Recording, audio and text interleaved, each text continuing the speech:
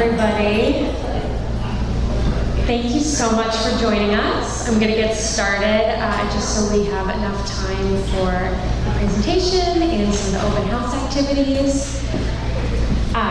We have a great crowd in person and on Zoom, so thank you for joining us in this hybrid format. I first want to give a shout out to the Black Box for donating the use of their space for tonight's forum. Incredibly generous, and it's great that we can be in a location that's in our study area that really is kind of a model for the kinds of things that we want to see more of in Franklin Center. So first, just to give a little bit of background, this is our second public forum. We held the first one in March, and we've also done a number of focus groups. We held a community survey, done some more engagement with town stakeholders in order to understand a community vision for the Franklin Center area, and also to think about what kind of zoning recommendations make sense for enhancing the district. I want to thank our steering committee members. Most of them are here in the audience with us. From the City Council Economic Development Committee, we have Melanie Hamlin, Glenn Jones, Kobe Frangillo, and Patrick Sheridan. From the Zoning Board of Appeals, we have Bruce Hunchard. And from the Planning Board, we have Gregory Rondo and Beth Weirling. MAPC was initially hired by the town of Franklin to be a consultant to help lead this community-wide visioning process. And the purpose of this work is really to unlock development that can support local businesses, help lead to new businesses, expand housing options in the area, create really kind of a vibrant mixed-use neighborhood, and take advantage of new infrastructure that the district is lucky to have. I already thanked the Black Box, but I'm going to thank them again, just because we're very happy to be here. I'm going to try to get through my presentation as quickly as possible so that we have some time for Q&A at the end, and we'll be moving into an open house format that will look a little bit differently whether you're in person or remote. We'll explain that once we get to the end of the presentation. So everyone is aware we are recording tonight's meeting. It will be available on our website, on the Franklin for All website, also through Franklin TV, and all meeting attendees that are virtual are muted with their videos on. And we're asking if folks can save their questions for the Q&A portion of the evening, and at that time we will ask people who are in person and also remote to raise their hands, and we'll just call on people. We might have to cut off the Q&A to make time for the open house portion, but any additional questions that folks have, we will make sure that we get those answered. Very generally, I think this picture sort of sums up the vibrancy that Franklin Center already has, and we're really just trying to capitalize on these existing assets and to think about what kind of barriers might be preventing the area from fully realizing its potential as a mixed-use destination. When we refer to Franklin Center, this is the area that we are talking about in particular. So we are really focusing our efforts on the downtown commercial district, which is in purple on this map, and the C1 district, which is in light green. But we are also looking at what the opportunities are and what different kinds of options make the most sense for the single-family residential 4 district. That's the pink area that takes up most of the study area. Also the mixed business and innovation district, that's the gray area to the left, and also the general residential 5 district. Part of why we're here, this is only part of it because the town of Franklin has wanted to pursue a zoning project for a long time, and this just happens to coincide with a new state law that was passed in the last year or so. through the housing choice legislation. And what this regulation did in part was come up with a new multifamily zoning requirement for communities that have MBTA transit in them. It's called Section 3A, to be short.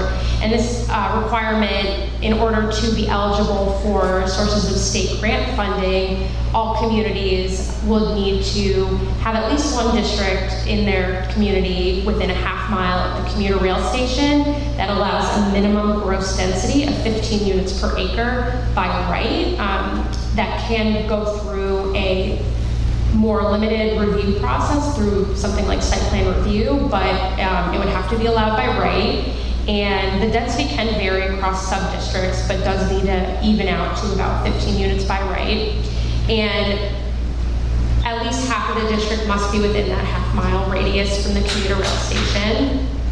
Part of this, what this legislation does is lay out the minimum unit capacity that each community would need to theoretically be able to account for. So in no way are we suggesting, or is the state suggesting, that we need to build 1,800 new units, but theoretically this district would need to have a maximum capacity if it was fully built out for about 1,800 units. And so this is just kind of framing some of our thoughts.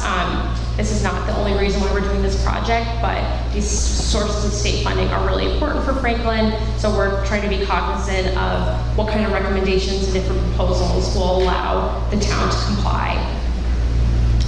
We held a community survey. We got great responses. Over 650 people filled out the survey, and the highest priorities that came out of that process were to support local business, create opportunities for new businesses, and to provide new public spaces where people can sit and gather. We asked people what kinds of uses, both housing types and land uses, they thought would make sense in each of the 5 districts that are in our study area. And survey participants felt that mixed-use development made the most sense for the downtown commercial 1, and mixed business innovation districts. Single family made the most sense for the single family residential 4 district, and different sorts of mid-density housing options, some smaller multifamily, duplexes, triplexes, etc., made sense in the general residential 5 district. In the commercial district, in the downtown commercial district, the most popular responses were retail shops, restaurants and bars, art galleries. Also, there was priority for offices, service-related businesses, grocery stores, and fitness/gym amenities. In terms of density, we asked people if they felt like each of the districts could support more people, or if it really was kind of built out and has as many people as people think should be in those districts. And generally, folks felt like the DC and the C1 districts, as well as the Mixed Business Innovation District, could and should have more people and greater density, whereas they felt that the density in the general residential 5 and single family residential 4 districts was just about right.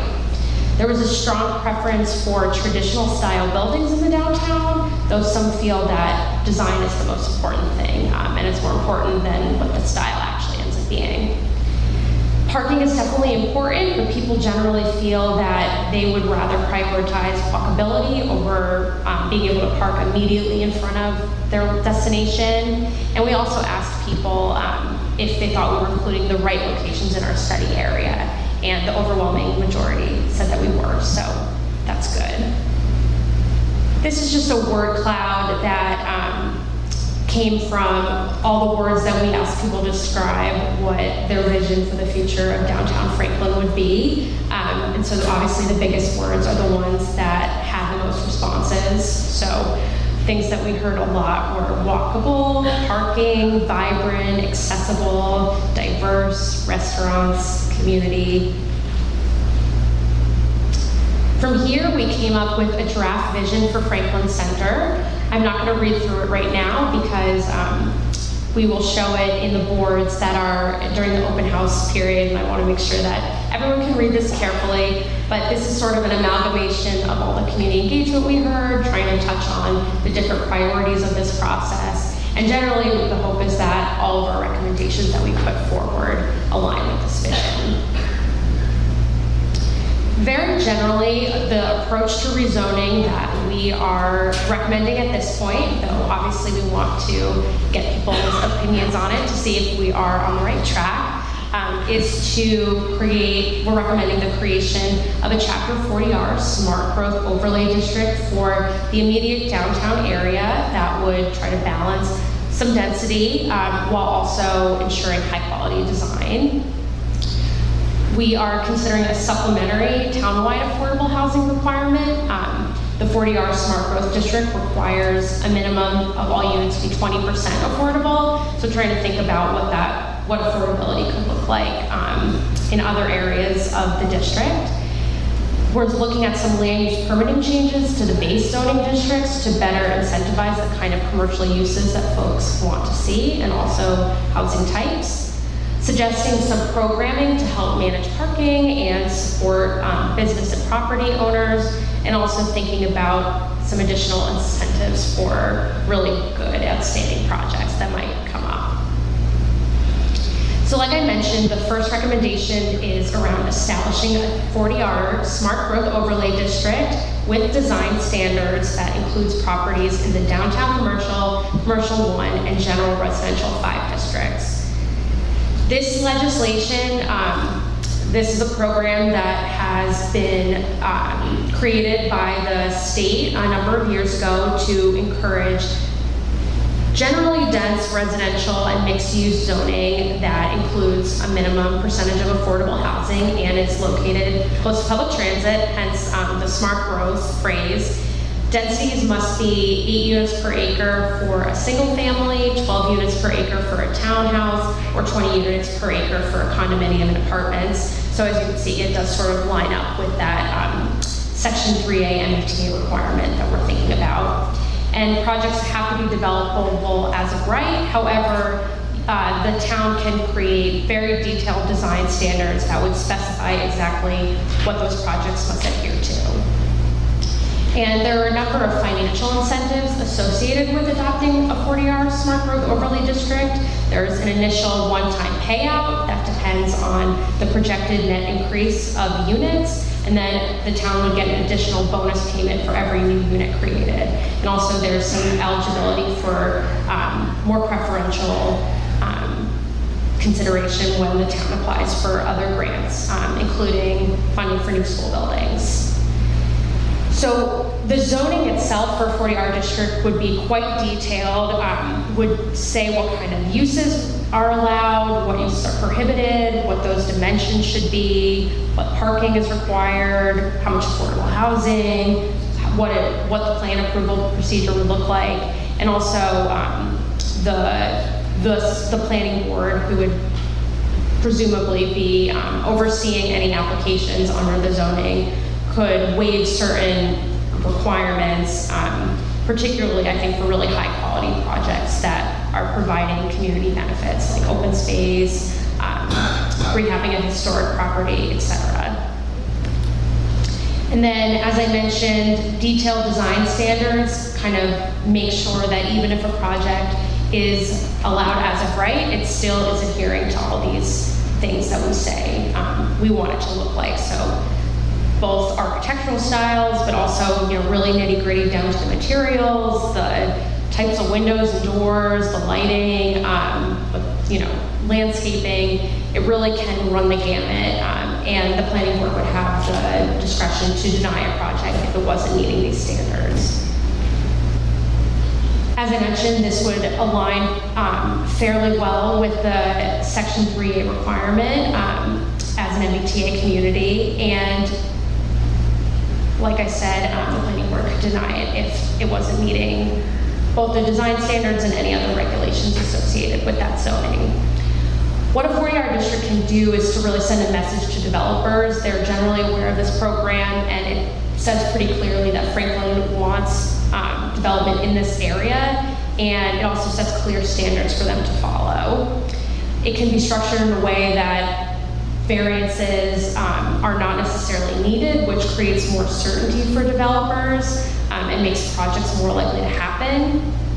And the funding that the town would get from the payments could be used to fund other programming, like public amenities or a facade and grant program, which we'll talk about later. Approximately 40 communities in Mass have already adopted these districts, and just a handful that I'll name include Reading, Northampton, Natick, Haverhill, Easton, Newburyport, Belmont, Westboro, and more. And these are just a few projects that were permitted under the 40R zoning. This is in Reading, the Postmark building. It's the conversion of an old post office with additional housing added. This is Village Hill in Northampton. This is Westboro Village. And this is not in a 40R district. This is right here in Franklin, but this just gives some perspective that this is a property that has a density of 20 units per acre. There's about 20 units in this building, and the property is almost exactly 1 acre. Recommendation 2 is around this more town-wide affordable housing policy. What inclusionary zoning essentially does, it sets a requirement for the minimum numbers of units in a project that need to be affordable, and this percentage usually ranges somewhere between 10 and 20%, and the town can specify what trigger would be required to provide these units, and usually that's somewhere between 5 and 10. In lieu of creating new units, a number of municipalities will also set up a payment in lieu system where if a unit isn't provided, a somewhat equal amount of funding would then go towards the Franklin Affordable Housing Trust, and that can be spent on creating new affordable housing in Franklin. This is meant to just create additional opportunities for new affordable housing. We know that there's quite a bit of need for folks to move to the community, stay in the community across different age groups, and generally affordable housing requires a really large subsidy to make happen. That's either coming from a developer or coming from the government, and in order to help fill that gap between what an affordable unit would be priced at and what a market rate unit would go for, some places will allow density bonuses that can help offset the cost, because generally if you can produce a few more units, that can pay for that subsidy that's needed to make a unit affordable. The next recommendation is around creating a specific definition in the zoning bylaw for mixed-use development and allowing this use by right in the downtown commercial and commercial 1 district, and potentially by special permit in the mixed business innovation and residential 5 districts. Right now, the bylaw doesn't include a definition for mixed use. Both residential and commercial uses are defined separately, and basically, in order for a project to happen as of right, both residential and commercial uses would need to be allowed. And this can create some undue confusion, right now, mixed-use buildings are technically allowed in the downtown commercial district and by special permit in the commercial 1 district. And generally, the reason why we want to make it easier to understand what mixed use is and to build it is because that's really what people are telling us that they want to see, especially in the downtown core. Most folks indicated that in the DC, C1, and NBI districts, mixed-use buildings were the type of housing that they wanted to see, with commercial uses on the ground floor. And currently the NBI district doesn't allow mixed use at all, but it might be a good option to create a special permit process for that if there was a really good project that made use of some of those buildings in that district, and theoretically the planning board or the ZBA, whoever's regulating this, could decide how much of that property needs to be utilized for commercial if they wanted to make sure that it wasn't, all becoming residential. The next recommendation is to consider requiring a special permit for first floor offices and personal service related businesses in the downtown commercial districts in order to incentivize some of the uses that people have identified that they want to see more of, and ones that really can help create interactive storefronts where people want to stop and enter. These are places like retail shops, restaurants and bars, art galleries, craft maker spaces, Currently, there's a lot of service-related businesses like salons, eyeglass stores, tailors, and also offices that currently are on the ground floor of commercial and mixed-use buildings on some of the main streets in downtown Franklin. And these uses, as their name implies, provide great services. They don't do much to activate the street and really draw visitors to the downtown. They don't necessarily make it, they're not necessarily destinations.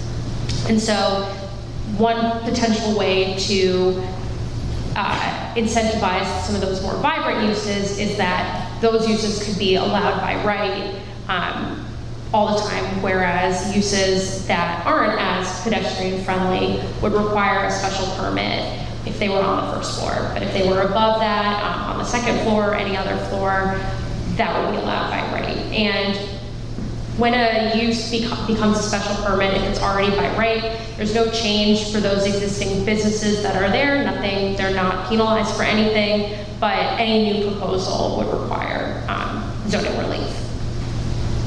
Our next recommendation is around creating a new definition for 3-family housing and allowing this by right in the commercial 1 and general residential 5 district, and potentially by special permit in the single-family residential 4 district. Right now, multifamily means anything more than 2 units, so a 3-unit building is considered in the same way that a 30-unit or 100-unit building is. So allowing 3 families by right in a few of the districts could enable these typologies in areas where buildings at a higher density might trigger that 40R district process if the town were to go that route. And allowing 3 families by special permit in the single-family residential 4 district is really trying to enable and legalize this use that already exists in a lot of places. There's already a number of 3-family homes. Most of them were constructed before zoning was ever created. Next, to consider allowing single-family uses by special permit instead of by right in the commercial 1 district. We heard people say that the area can and should have greater density, and given this desire, the town might want to consider allowing single-family homes, which are really the least dense option that exists, by special permit rather than by right. Right now, the DC district doesn't allow single-family at all, and again, this wouldn't impact any existing properties, but if a landowner wanted to convert, say, a duplex to a single-family, that would require a special permit, and if they wanted to just build a new single-family on an empty parcel in that district, it would also require that. The next definition is around creating the next recommendation is around creating a new definition for accessory dwelling units, also known as ADUs or in-law apartments, and allow them by right on single-family parcels in the general residential 5 and single-family residential 4 districts. I just want to preface that this is also something that could potentially work in other districts outside the study area, but that's just our focus for this process at this time. And these accessory units could be either attached to the main building, detached, maybe someone wants to convert a garage or a carriage house to a small 1-bedroom apartment, and they can really be done in a way that they match the existing context and they seemingly don't really add a lot of density to an area. And these can be an option to help homeowners stay in their home if they're able to generate some additional revenue from renting out a unit. And they also are a really good typology for seniors and folks with disabilities, because it can give them independence and have their own space, but still be connected to family or caregivers that could help provide them with other services. Right now, ADUs are technically allowed by right in the general residential 5 district and allowed by special permit in the DC, C1, and single-family residential 4 districts. Right now, it's not a specific definition for ADUs. They're referred to as 2-family by conversion. And because there's not really this clear definition, not clear guidance for regulating ADUs, people might not even be aware that their property would be eligible. And so we're also thinking that allowing ADUs by right in the single-family residential 4 district could allow for some of these very subtle increases in density without having any impact on the character of single-family neighborhoods. Our next recommendation is around establishing a shared parking program for the town-owned parking lots in Franklin Center, and this could also be an opportunity to work with the owners of private lots too. We heard a lot during this process that people are concerned that there's not enough parking or they can't find parking when they need it, and some people feel like this is a reason why there shouldn't be more density in the district. But at the same time, people also really want to prioritize walkability, and they indicated that they would be fine with walking a couple minutes from a parking space to their destination. So one thing we've considered is establishing a program to maximize the use of town-owned lots and potential privately owned lots like the Rockland Trust lot, which is quite big. And this would essentially allow residents in some of these units in the downtown to utilize parking spaces in the town-owned lots at night when those spaces would otherwise be empty because businesses aren't open. There's about 130 parking spaces in the downtown between the 3 lots, and these would still remain prioritized for commuters and commercial uses during the day, but there would be set hours by which people could park there overnight. And generally, it would make sense to establish a kind of formal permitting program for this so that Franklin is able to track the number of vehicles that are utilizing this program, and obviously if it's running close to capacity numbers, could scale it back. So it could be kind of a flexible way to utilize parking without having to build more. Our next recommendation is to establish a facade improvement program for small businesses and property owners in the downtown. We heard a lot that a few buildings could use some sprucing up, and that there's sort of a perception, at least at night, that areas of the downtown aren't safe, even though they are. Sorry. And so we're thinking about creating a program to provide either loan or grant funding to small businesses or property owners to help improve some of their buildings, like new signage, awnings, etc., and potentially funding this program through payments that came in through the 40R district or in lieu fees that could come from an inclusionary zoning program. This next recommendation relates to a fairly new program that the state has set up, the Municipal Vacant Storefront District designation, and essentially it can provide assistance from the state to aid small business owners to move into vacant storefronts.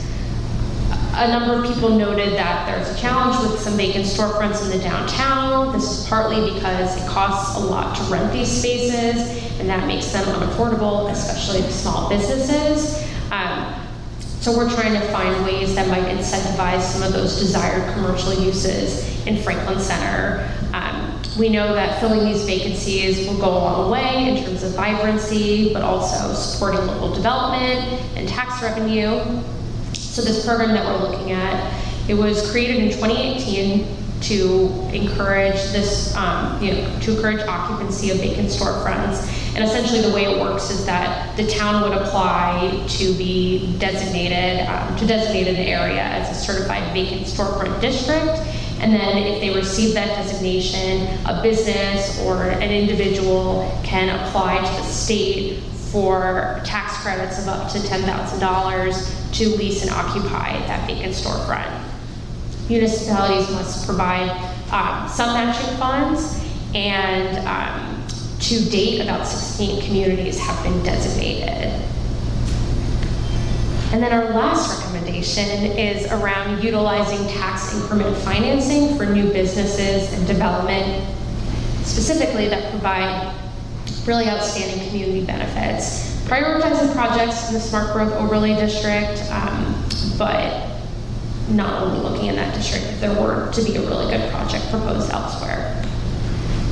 The way tax increment financing works is that it basically utilizes tax increments, which is the difference between the current assessed value of a property and the assessed value later on after the district improves, infrastructure improves, and property values increase. And essentially, the assessor would calculate the tax that would come from the added value of new construction, and could then grant property tax exemptions to landowners of up to 100% of that tax increment for a set period.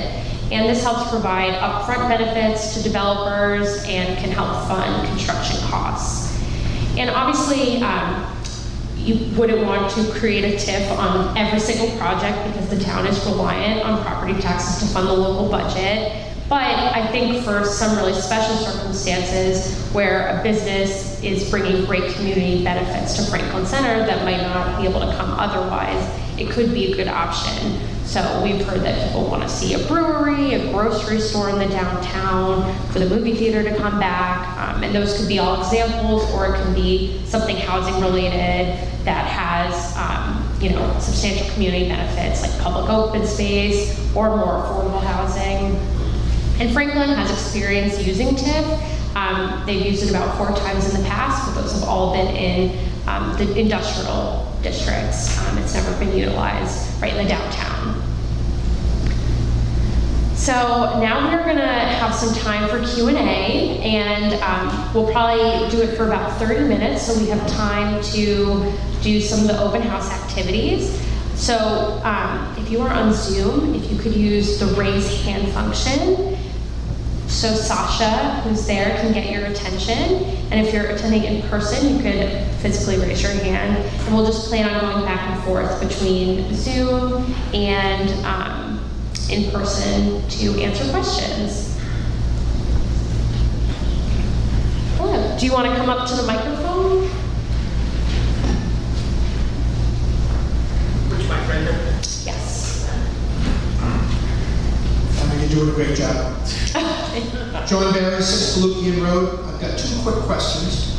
What is deed restricted affordable housing? What does that mean? Great question. So any affordable housing that generally is subsidized, meaning that money is coming from a private developer, coming from the government in order to say that a unit has to be affordable. A deed restriction that is associated with any property that you could own, you could put a deed restriction on it, and essentially says that that unit has to be designated affordable. It can only be rented or sold to someone who's considered low income for however long that deed restriction is. So sometimes they're a couple decades, usually around 30 years, and sometimes they're forever. And they're really the best way to make sure that affordable housing remains in the community, because they're not subject to, the whim of the market. So they can't have a huge rent increase. It would have to be in line with the numbers that the federal government sets for what people's income has to be, the most you could charge for those units, et cetera. Okay, thank you. What is the motivation for the state of Massachusetts for Franklin to create this zone in the downtown core? What's in it for that? Do you mean the 3A district? Like the MBTA? Yeah. So what's in it for the state? I think just trying to promote more, I think Baker's administration has been very vocal about the need for more housing, because part of the reason why housing is so expensive is because there's just not enough supply to meet the demand. So that's the big reason. I think that's the main. And even though it's not in the downtown core, what were the 4 past TIF projects in the industrial area? I'm just curious if they've worked out. Can someone, I'm not sure them by name. Is there Brian?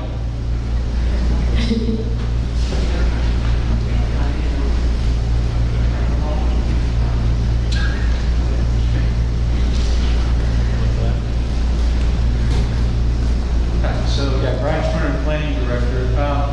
The first one was back in 2006, and it never worked out, so I'm not going to count that one. Tegra Medical in Forge Park was the first one that I was involved with. We did cold chain technologies, right? Exactly. And then Hamilton. They're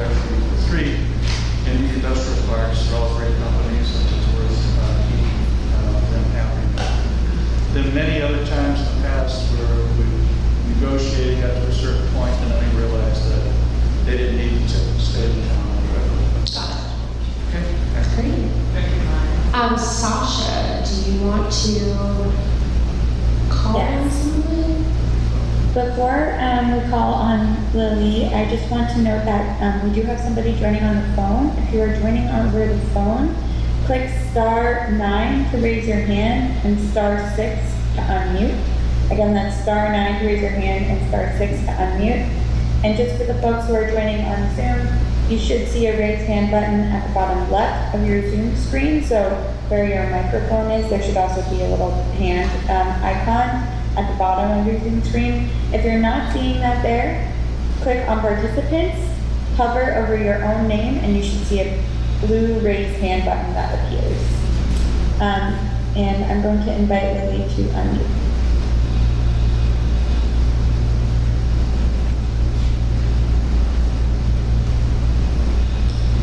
Which Lily, Sasha? Whoever the Lily is who has your hand raised, you are unmuted right now. Oh, and just a note, I think we have a number of Lilies that are in the meeting just because of registration. Link that went out. So if your name shows up as a Lily and that is not actually your name, you can, if you hover over your screen, there should be 3 little dots that you can click and you can rename yourself. So that might be helpful, especially if you wanted to ask a question so we don't, so we know what everyone's names are.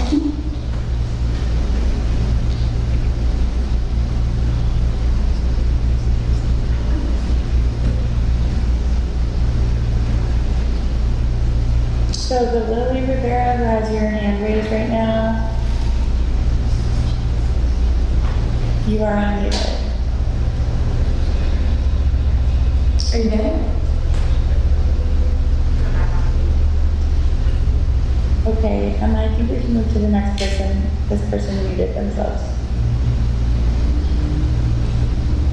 Okay, are you gonna call on someone or should I pick someone from the audience? We do not have any other hands. Oh. hands. All right, is there anyone else in the audience? Okay, you wanna go and if you can, just so the folks on Zoom can hear. Hi, Mike Bradco. I'm curious as I look at all these recommendations and you can picture the dense mixed-use development. You mentioned in the survey, and I'm thrilled that 650 people applied. But according to your own survey, the general residential 5 and the single family 4, people like me that replied said, we don't want more density there. We're fine with it in the downtown commercial, the C1 and the MPI area. But when I look at these recommendations, to me it seems like we're gonna get it whether we want it or not. So I'm really concerned that a lot of these recommendations put something in place that is going to lead to a density that is not what I think most of the people reply to the survey. So the single family district, the only additional use that we're suggesting to be allowed as of right would be accessory dwelling units. And those actually can work really well on single family parcels, especially bigger ones, because they generally might have some extra room for parking for that one extra unit, and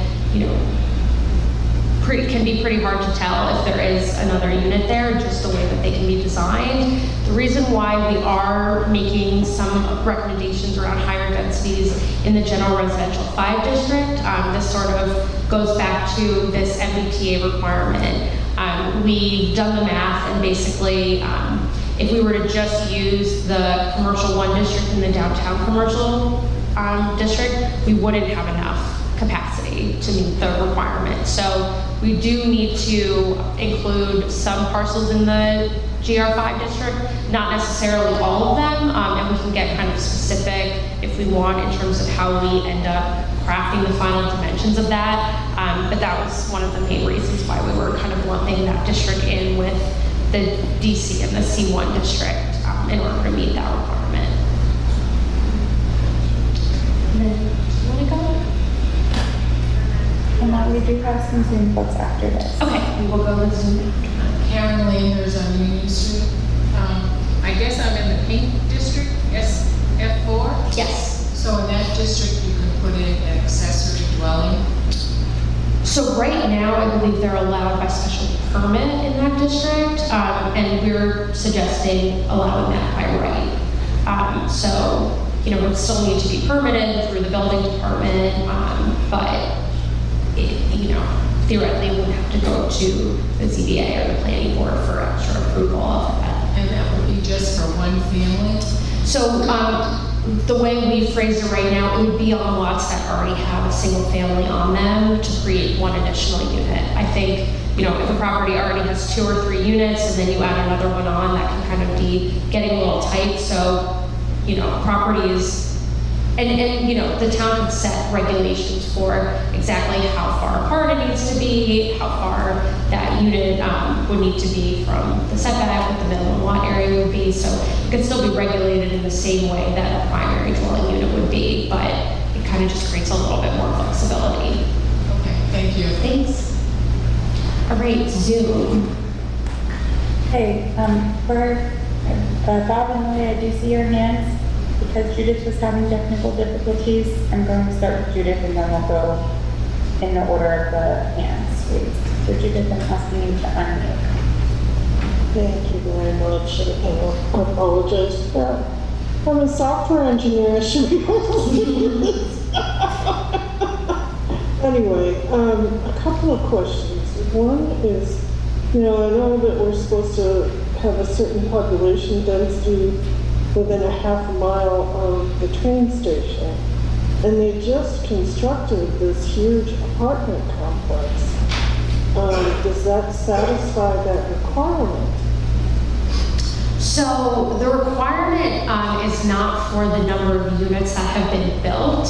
It is specifically for what the capacity would be. So any existing units, it doesn't matter if your district is already fully built out or there's nothing there. It basically just looks at what is the zoning for that area, and if you built it out to the maximum capacity, how many units could you get? So, I guess those are the kind of properties and developments that would be allowed, depending on what the exact qualifications are. It could be allowed under that zoning, but even the number of units that you have today doesn't really matter. Okay, because I'm just thinking that, with that added development, do we even need new construction in this area? That's why I'm asking this. My understanding is that to meet the requirements of this new law, that there has to be a certain number of housing within a half a mile of the train station. Exactly, but the way that they have calculated it, it's just based on the number of units that could be built. What has actually been built is not what they're looking at. Okay, I'm just. It's not. It doesn't make the most sense. I'll admit it. And I'll just preface that it's still in draft form, so there might be some final changes that are made. So we're just kind of looking at things based on what those draft recommendations are. Okay, because especially this is a fairly new development. I wondered if it was built after you guys started looking at the area. But, no, that had been through the process, I think, earlier. Yeah. The other thing too is, I know it looks like people want restaurants, they want a gym, they want all this stuff, but parking is so limited. You were saying that there were 3 lots that you were talking about, and I guess I'm wondering where these lots are, because there's the Rockland Trust lot, there's a tiny lot for commuters, and a very small, adjunct lot up the hill for commuters. And then there's another lot down behind, like the restaurant area on west, I think it's East Central, sorry. Right opposite, there's that whole group of buildings opposite the Rome restaurant. But that was filled in with a whole big apartment complex or condo complex back in there. So I don't know, other than the Rockland Trust lot, what parking options do we have in that area? Because I can't imagine a restaurant is going to do very well. An additional restaurant is going to do very well with the limited parking. In fact, that corner store right opposite the Rome restaurant has changed hands several times because there's just no good parking for it. And I think the Cake Bar is another one that's now something else. Again, because there's just no good parking for it. So I guess I'm wondering, how these things are going to be decided and handled. So I think the 3 lots that we were referring to, the Ferrara lot, the Depot lot, and then the Rockland Trust. Then there was one other, that was the library lot. Yes, the library lot. So Postage stamp, or postage stamps. So I guess, I'm all for diversifying and more restaurants and everything, but the ones that are there can't seem to stay in business. And I'm not sure why. I know restaurants going out of business at a much higher rate than most other business types, but I think a lot of the problem is the parking. So Right. I think part of this piece is how do we find and direct people to the existing parking that exists and just making clear where there are availabilities. And obviously we heard a lot about a parking garage in the downtown and that being a potential idea. It's a little bit out of the scope of our work because we're really looking at what we could change from like a policy and zoning standpoint. But I think there are better ways to utilize the existing parking that exists. And obviously that might require some negotiation with private property owners. But parking is really expensive to build, so if there are ways that we can better utilize it and not add more asphalt, I'm sure that would be a benefit. Well, thank you so much. I appreciate your time. Thank you. All right, yes. Hi, Alan Rose from Marvin Avenue. I have a lot of questions, but I'll make 3 quick ones. The first one, has there been any consideration to bring the old and non-conforming, very dense streets into some kind of zoning plan? I'm curious, like Cottage Court, it's very dense, there's always municipal kerfuffles over how those people are treated for public services. Second, the bill that you're proposing potentially, do you have a sense of what the population of that, how many people would be in Franklin when that happens, 50,000, 80,000? And do we have anywhere near enough water for that? That's been an issue for decades here. And lastly, is there a way we can get larger size plans and postage samplings and see things? Sure. Thank you. Well, we do have a larger plan there, and we can make all these materials available by PDF. So the question around the infrastructure, we have had in-depth conversations with the engineering department and all of the DPW staff, and they've made clear that there really aren't capacity issues that they're worried about. There are upgrades that will need to be made eventually down the line that are going to happen whether or not there's more density. Just if there's a lot more people, that might speed up when some of those things happen. That was the understanding that that I got, but they're not particularly concerned. They think that what we're talking about here is not something that they're flagging. Other question? How many people would it be? So again, even if we are theoretically creating the capacity for these 1,800 units, that definitely does not mean that all of them are going to be built out, especially because there's a number of properties that have recently been redeveloped. So we are doing some more calculations with the build-out figures that we should be able to have available.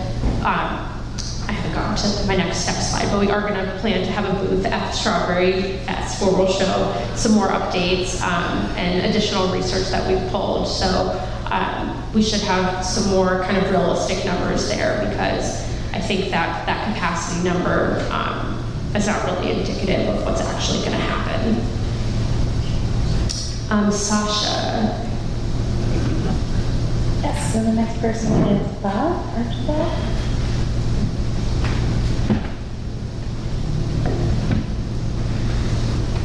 Hi, I live in the Chestnut Ridge condos off of East Central, and they've just built a large condo apartment complex next to the Big Y. And following up on Alan's question, I'm curious as to how the intended developments might impact water usage. We never seem to have enough water around here, and that complex, I think, has 104 units. It's bound to tax it even further. If I understood you correctly, it sounded as though you're saying the DPW isn't worried, but they don't seem to be taking any action yet either. So just curious as to whether you know any specific plans that are going to take place to add to our water capacity. So I do have some more details on that I can probably pull up. Again, I think they recognize that improvements are going to need to be made in probably the next like 10 years or so, and the amount of development that happens might speed that up a little bit. They said that I think Franklin, because of the state regulation, there are limits on watering, and so there's the impression that there's not enough water, but that's actually a regulation that is coming from the state around that usage. So my understanding is that DPW is not concerned about water and sewer capacity at this point in time, and what we're proposing here is not concerning them. Thank you. Thanks. All right, next. I'm Leslie McCaffrey, and I just have an issue with parking again. You just said 1,800 units. If you times that by 2, that's 3,600 cars. So where are these cars going to park? We want to make this a walkable community. And also, what do you envision the capacity of each apartment to be? How many people are you expecting to live in these apartments? So again, 1,800 units is not what needs to be built. That's just purely what the numbers need to say this zone could have capacity for, which I think is a really important distinction. So I don't have an exact number right now for how many parking spaces we think would need to come out of that. Generally, there would still be the requirement that each of these buildings include enough parking. And then with the shared parking, that's more thinking about how do we use those spaces during the off hours when they're not being used by other businesses. Parking is a serious issue, especially with the new bakery in town. You can't even get a place to park to shop there. Mm-hmm. So those are my concerns. Yeah, absolutely. Thank you. For sure, Sasha? The first Lily River and I, just please unmute.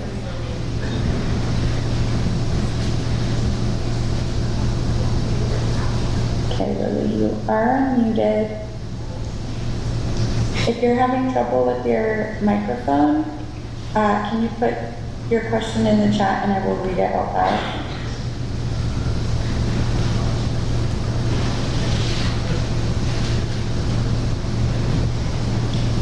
And again, I'll just note we're not taking any other questions in the chat. This is just to address technical difficulties. Do we want to just move on to the next person while that comes through? Yes, let's do that. So I'll unmute John.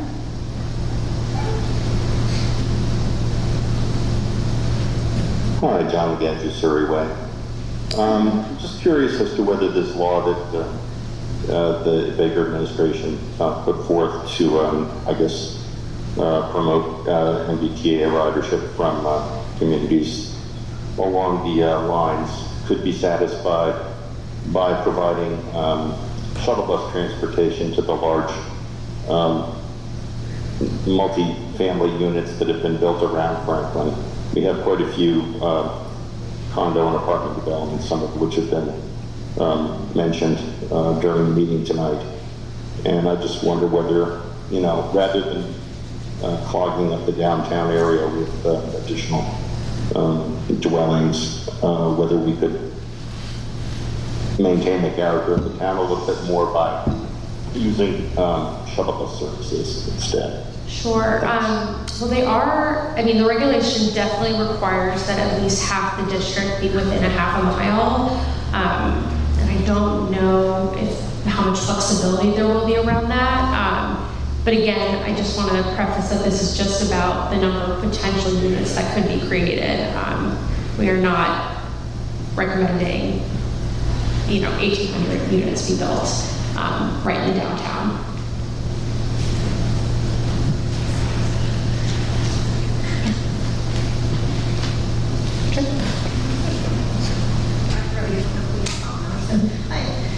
Thank you, Beth Rowley, 164 Main Street. Appreciate all the work that you did. It's a lot to process, I'm sure. Speak up a little. Oh, sure. Sorry. Could you speak right into the microphone? Couple of clarification questions for you. I think you had noted that the single family for zoning district only for the accessory dwelling unit change. But did you mention also that they were looking for 3 families, is that right, as well? So in that district, we were suggesting by special permit. By special permit, okay. And then when the MBTA communities came out, was there also information about accessory dwelling units by right, specific sizes that was recommended? So that only covers units that are 3 or buildings that are 3 or more units. I thought there was something for accessory dwelling units too. I don't think so. What do you do? I don't believe so, but again, they're draft, so it could change. But not on their MBTA units separately, altogether separate, there was something for accessory dwelling units, so. It might have been something related to like one of the majority, Yes, the voting. exactly. Yes. So I was looking at this for Franklin, is that something we can look at as a base to start for consideration if we do go down that path? Because I think the size, whether it was attached or detached, was actually seemed pretty reasonable. Consideration, so it's something to think about. Yeah. And then you had mentioned the MBTA communities is still in this draft form, and that they've gone through a bunch of public meetings for these things. Do you know the timeline? Is it still a July timeframe for when they plan to come out with the final guidance? That is my understanding. I'm not aware that they pushed it off for. They told us summer. So. Do you anticipate any big changes coming forward? Because I know many communities that are dealing with this are not too pleased with the guidance that's come out. And do you see that the government making major changes? I know it's hard because of the way that it's written. You can't make significant changes. Right. So they can't really change stuff that was written in the legislation, but there are certain things that they might be able to change that are just in the programmatic rules. So one thing I'm not sure about is if that capacity number will change, because that is not something that was specifically referenced in the legislation, but it's hard to tell. There's also no mention of affordability right now, and so that might be something that they integrate. MAPC, the agency, suggested, like, is there a way that affordable units could count more, so that way you can still meet that capacity requirement, but get more points if some of those units are affordable. Do you think with 40R, being able to do design guidelines that can be pretty stringent and strict, and do you think that would be something that could prohibit us from doing MBTA? I don't think it would, because it would still be considered by right. Even though you have design guidelines, the MBTA community seems pretty clear that it's by right. I do think they are still allowed. I mean, I know 40R requires by right, and they allow design standards, so. But some something to consider. Yeah, absolutely. Final legislation Yes. coming out until, the guidelines aren't coming out until July, so it's, hopefully there's no significant changes to what we had to. Right, absolutely. Thank you. All right. Just after 7:30. Emma, I just want to note that the microphone is not, it's a little hard to hear from, not from your mic, but from the audience mic. Okay. So I'm thinking maybe we should take like 2 more questions and then transition into the open house portion of the evening.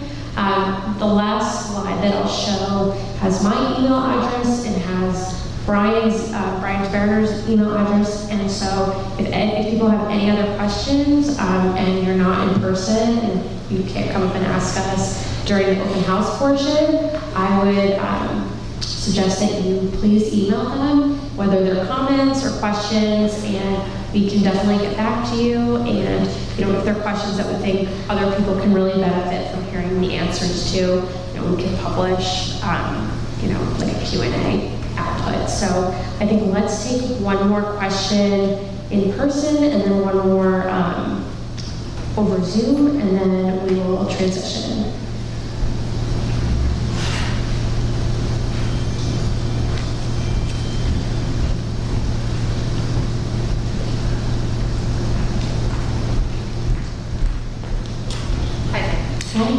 Megan Benson, Winthrop Drive. So, I apologize if I missed this, but so there was 11 different recommendations. The first one I know mentioned, like the section 3A. How did the rest of them kind of meet that requirement or do that? Sure.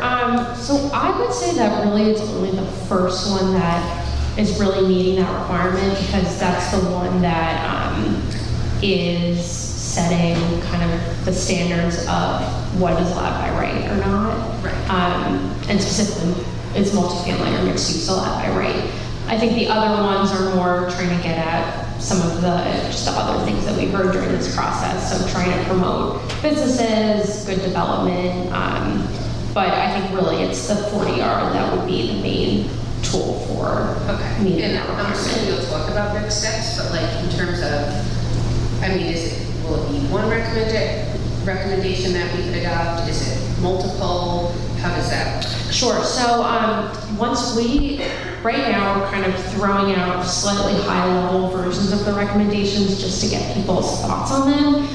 Then what we'll do is publish, basically for each of these recommendations, we might get rid of some if people are like, no, this is a terrible idea, this will never work. And we'll kind of have more specific action steps on what it actually would take to implement any of these things. Generally, I would say all of them, if not most of them, would require a city council vote, and there would be kind of a whole public process associated with that. Okay. But basically, in terms of meeting this section 3A, the only recommendation that would get us there is that first one. No. We sort of analyzed different kind of zoning approaches. So the town could just do its own overlay district. It doesn't have to do the 40R. We are recommending the 40R just because it kind of comes with these other incentives. It's just a program that has proven that it can work. Like a number of towns have really seen great enhancement that have come from it. But that's not the only way you could do it. So if that seemed like it wasn't flexible enough for Franklin, we could still just create, a local overlay district that would meet those requirements. Okay. All right, great. Thanks. All right. Want to go on this? I am going to read out the question from Andrew Waples, who is the person who could not unmute. So Andrew Waples, Hancock Road. I am in favor of mixed use, but echo the concerns about project viability due to lack of parking and costs of expanding water system to accommodate increased population. My question is, has there been a cost-benefit analysis? How much will costs increase, school, police, fire, etc., compared with increased state funding? Also, the presumption is that people will be riding the commuter rail, but we will add 1,900 more cars to an already busy town. Has this element been reviewed? So we are looking at all of these things, and I'm hoping that we have some more specific numbers to share at the Strawberry Stroll when we have more, when our recommendations are a little bit more finalized. Can you just repeat? Yeah. Which part? Oh, that's my face. The first part of that question. Yes. Has there been a cost-benefit analysis? How much will cost increase compared with increased state funding? Sure. So haven't done that level of analysis yet. I think one thing that we are thinking about is the kind of infrastructure upgrades that can happen with the new development project, because basically you can sort of have a developer take on those costs as they do that project, and that is a way to kind of upgrade infrastructure on kind of a piecemeal basis without the town having to expend those funds. In terms of the cost around school children, I know that most of these buildings are probably going to be 1 or 2 bedroom units, and so generally the research has shown that those are not the main drivers of new school-age population. It's really coming from turnover in the single-family homes, and there's not really a correlation between increased school population and this kind of increased density, just because it's more young professionals, empty nesters who are utilizing these properties. But I think we can definitely try to get some more specific numbers around what those town expenditures would be.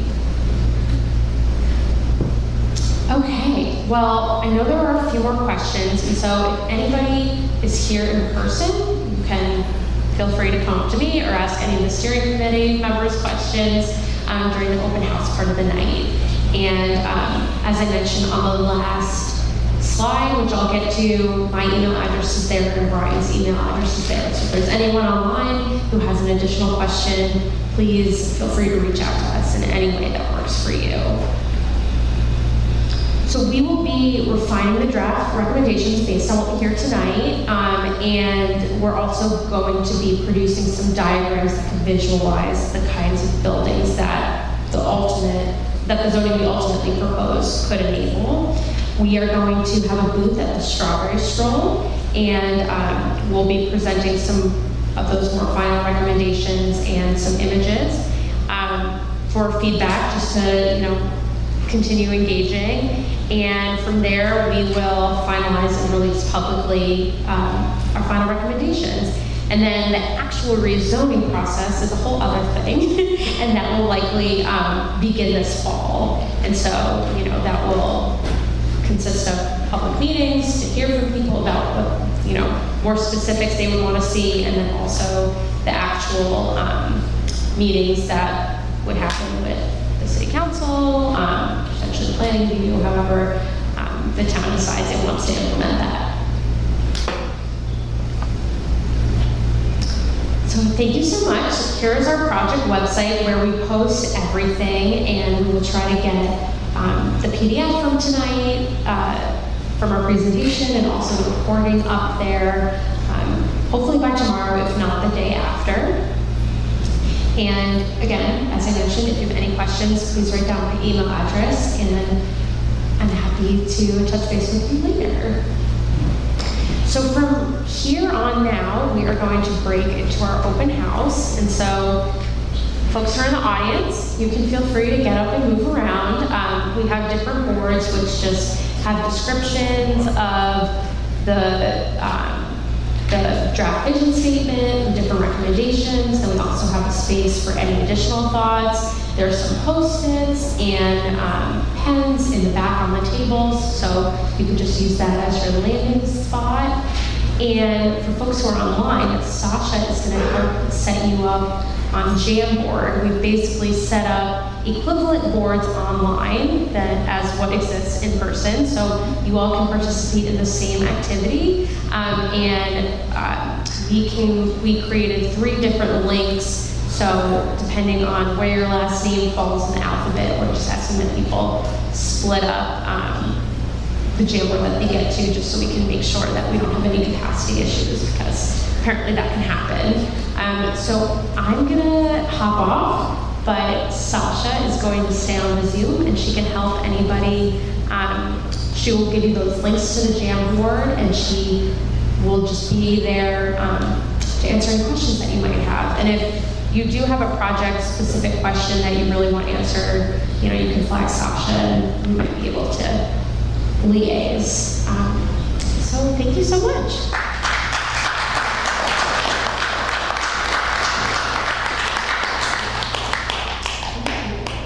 We are now producing this in collaboration with Franklin TV and Franklin Public Radio. This podcast is my public service effort for Franklin, but we can't do it alone. We can always use your help. How can you help? If you can use the information that you find here, please tell your friends and neighbors. If you don't like something here, please let me know. Through this feedback loop, we can continue to make improvements. And I thank you for listening. For additional information, please visit franklinmatters.org. If you have questions or comments, you can reach me directly at suresteve@gmail.com. The music for the intro and exit was provided by Michael Clark and the group East of Shirley. The piece is titled Ernesto Mañana, copyright Michael Clark and Tintype Tunes in 2008, and used with their permission. I hope you enjoy. And by the way, you can also subscribe and listen to Franklin Matters Radio on your favorite podcast app. Search in podcasts for Franklin Matters.